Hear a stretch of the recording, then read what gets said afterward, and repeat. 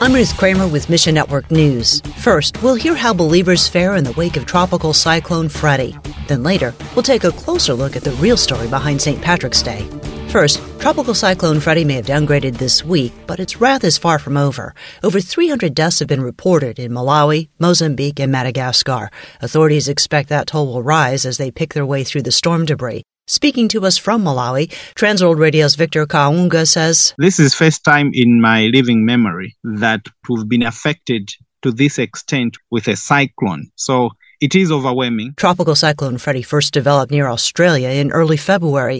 It was one of the strongest tropical storms ever reported, gaining more energy in 35 days than in an entire U.S. hurricane season. We do reach the entire southern region of Malawi, which has been affected. Most of our audiences in the southern part are under stress. TWR equips people throughout Malawi to pray, and Christ Center programming provides hope.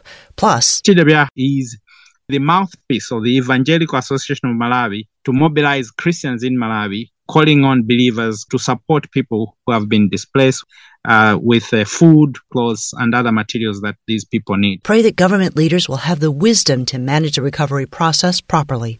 Next, the landscape of Christianity and missions in South Korea is changing, and not necessarily for the better. On a podcast with the Voice of the Martyrs Canada, VOM Korea's Eric Foley explains, "Since 1989, the church has been in numeric decline every year in South Korea. Christians think of South Korea and they say, wow, 10 of the 11 largest churches in the world, sending out more missionaries than anybody. True. However, during COVID, those missionaries were called back in large numbers. And so we saw upwards of 15% of churches closing or at risk of closure still in the near future." Gospel missions to North Korea have also been slapped with red tape. In 2020, South Korea banned balloon launches of so-called propaganda materials into North Korea, and this included gospel tracts. Then in March of 2021, any movement of what is considered anti-North Korean material northwards across the border, including via the internet, became a criminal activity. Only radio was excluded from that. But what that means is that it's not only Russia and China blocking the influx of Bibles and Christian literature into North Korea.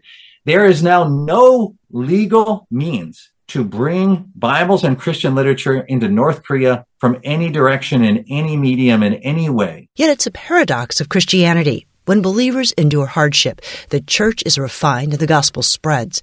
Ask God to foster creativity in South Korean ministry to overcome these new challenges. And finally, today is St. Patrick's Day. Now, you might think it's a secular holiday, but there's much more to it than that. St. Patrick was born Mewin Sukkot in the 4th century, and the Lord called him to teach the Druid people for Christ. St. Patrick's Day has become about bangers and mash and green beer. And if you read the history of the real St. Patrick, he was an evangelist who wanted to rescue people from persecution and poverty. He was an incredible man of God and an incredible man of prayer. Steve Johnson is the executive director of the Alliance for the Unreached. In memory of the real St. Patrick, Alliance members are praying today for the world's unreached people groups. Right now, there are more than 3 billion people on earth who have no access to the gospel. That's more than a third of the world's population. And that's what we're trying to change. But it won't happen until we get on our knees and ask the Lord, use us as you would choose. Learn more and pray alongside the Alliance by downloading a free action guide found at missionnews.org. Not everybody is sent to do remote ministry or be St. Paul, but everybody has a role to play in the Great Commission. Ask the Lord, what is it you want me to do to be a part of your mandate? Thanks for listening to Mission Network News, a service of One Way Ministries. We're listener-supported by people just like you. So by giving to Mission Network News, you enable us to keep the stories of God's kingdom coming. So join us here on Facebook, Twitter, or Instagram. You can also find us on Alexa, iTunes, or TWR360. And together, the Great Commission happens. Look for links at missionnews.org. I'm Ruth Kramer.